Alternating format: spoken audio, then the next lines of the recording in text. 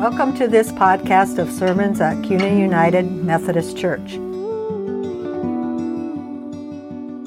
We sat and wept when we remembered Zion. There on the poplars we hung our harps, for there our captors asked us for songs. Our tormentors demanded songs of joy. They said, "Sing us one of the songs of Zion." How can we sing the songs of the Lord while in a foreign land? If I forget you, Jerusalem, may my right hand forget its skill. May my tongue cling to the roof of my mouth if I do not remember you, if I do not consider Jerusalem my highest joy. These words of lament bring us closer to God. Just as Christ was raised from the dead by the glory of the Father, so we also might walk in the newness of life. The Bible is full of stories of redemption, stories of change, and stories of hope. Through 4 of those stories, we will discover how faith in a risen Jesus can transform our lives for the better in the here and now. No matter how big or how small we fall, God outstretches God's hand, ready to raise us up.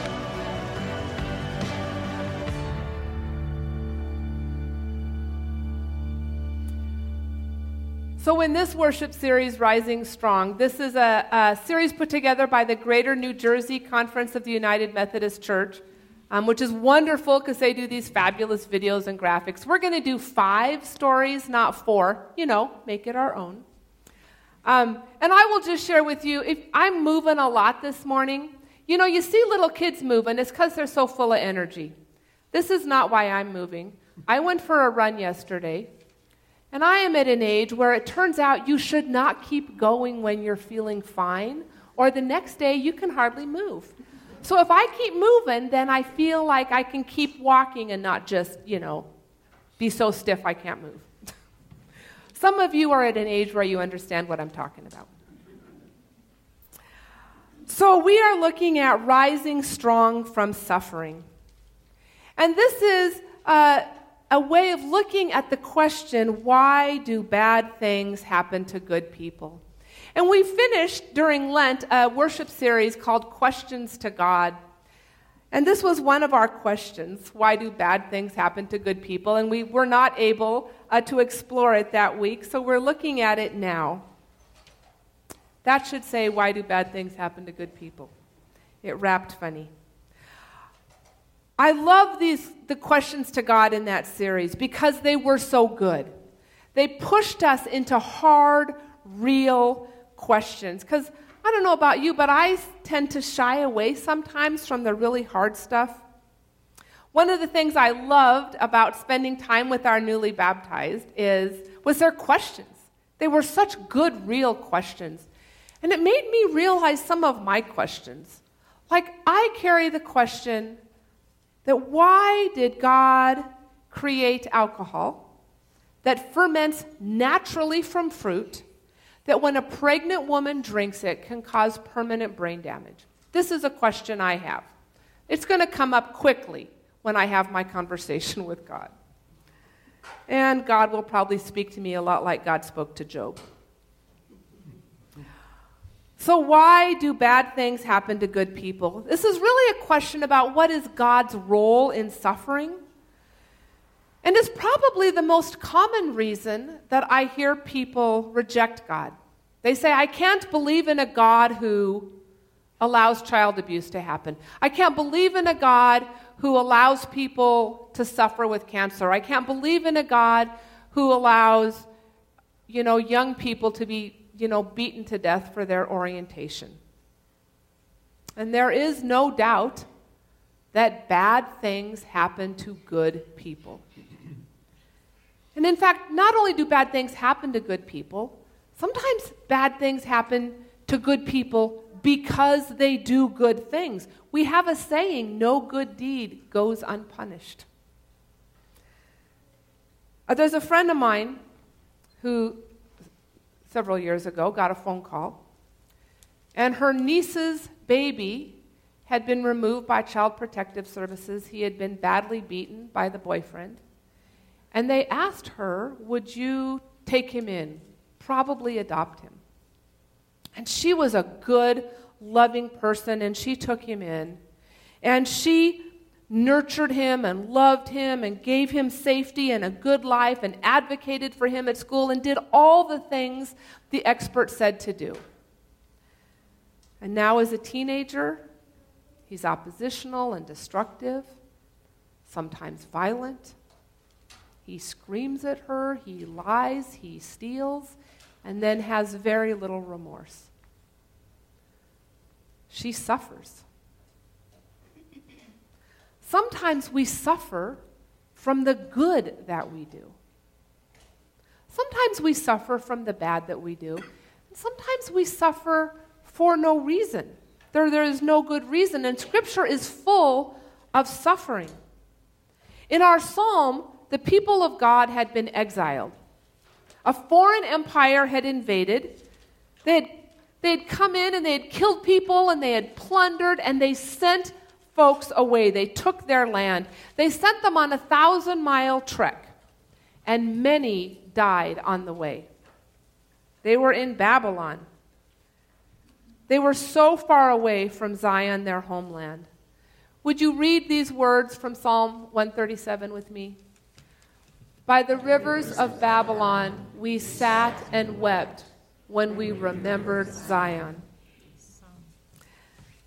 In the psalm, people lamented their suffering.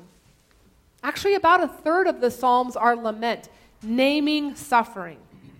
Sometimes asking why, really never getting an answer.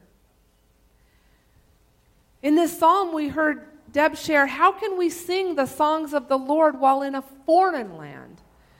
Their despair, their suffering was deep. They had no land. They were foreigners. And they were taunted, we hear. I wonder, did people sneer at them for not speaking Babylonian? Were the folks hard-hearted towards them because they had no place to live? And they taunted them. They seemed to enjoy rubbing their nose in their suffering because they said, sing us songs of Zion. Those tormentors probably figured that the people of God deserved their suffering. Why do bad things happen to good people? Underneath this is the assumption that bad things happen to bad people, and that makes sense. That makes sense to us. So when a bad thing happens to a good person, it doesn't make sense. And sometimes we think, well, maybe it's because they're actually a bad person,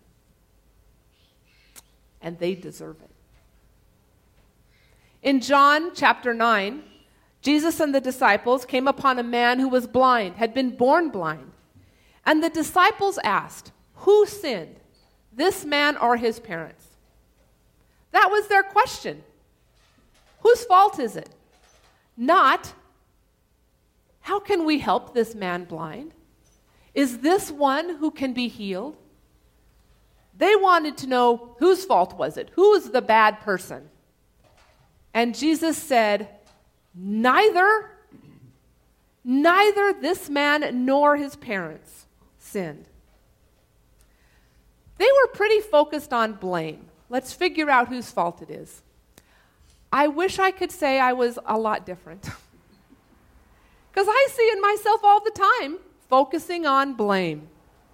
The other day I was flustered, the other week, I was flustered about a mistake that had been made and for worship, and I'd figured out a workaround, and then I said, with the choir, I said, well, at least if it's messed up, it's my fault.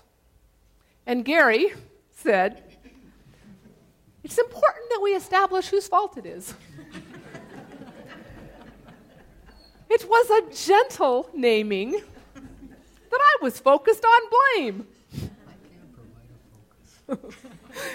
He provided focus.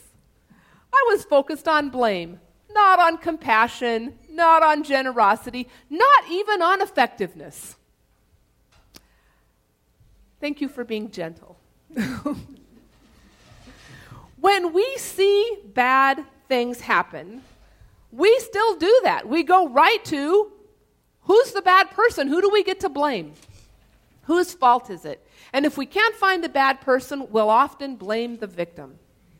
My friend, who suffers with raising a child with severe behaviors, has been scolded for her parenting. What did you do to make this happen? The other day I was in a group and folks started talking about kids going into foster care and kids being adopted or, placed with their grandparents. And some folks said that was a bad idea because if the parents were acting bad, it was clearly the fault of the grandparents. I know some grandparents who have taken their grandchildren in who are wonderful, good people whose adult children are just quite different from them. And they've taken their grandchildren in, and they've suffered for it. We're so invested in this idea that bad things must happen for a reason that we have used it to justify oppression of an entire people. When the African slave trade began, it was just business. The ships would go to the Americas, load up with sugar, sell it in Europe, go to Africa, load up with African slaves, sell them in the Americas, pick up sugar. Well, the African folks suffered. It was a bad thing. The men were beaten, the women were raped, children were separated from their families, and so people came up with reasons of why this whole people deserved it. Well, they weren't Christian. They were mostly Muslim. It's the sin of Ham. Cursed the whole people. Well, they're feeble-minded, and they need a slave master to look over them. Those African folks did not deserve the bad things that happened to them. And we still live with that legacy of racism that lives on, that we have absorbed even when we don't want to. Why do bad things happen to good people? In the story I shared with the children from the Gospel of John, Mary and Martha suffered when their brother died. Death of a loved one is a terrible suffering. Jesus didn't make Lazarus die. Jesus didn't make Mary and Martha suffer. When we love deeply and a person dies, we suffer. Grief is a testimony to deep love. And when Jesus arrived, unlike myself, he did not determine blame. Instead, he cried. He wept. He joined them in their suffering. And then he raised Lazarus from the dead. In the next chapter of John, we hear that a crowd had come out to Jesus. Would you read this with me? Not only because of him, but also to see Lazarus, whom he had raised from the dead. So the chief priests made plans to kill Lazarus as well. For on account of him, many of the Jews were going over to Jesus and believing in him. The gospel writer does not tell us if they killed Lazarus, but we do know that they killed Jesus. Bad things happened. And whose fault is it? Because that's what we tend to want. We want things to make sense. We want them to make sense sometimes more than we want to be compassionate or generous or even faithful, and Jesus will have none of it. Perhaps you've seen these. You never know what someone is going through. Be kind. When Jesus was asked about that man born blind, and he said neither he sinned nor his parents, he was born blind so that God's works might be revealed in him. I recently read an article, and it said everyone suffers. Everyone has trauma. Not some people have trauma and suffering, and some people don't, but everybody does. That it is part of the human condition. And then my question is, where is God? Jesus said, take up your cross and follow me. Take up your cross. There will be suffering. And follow me. I will be with you.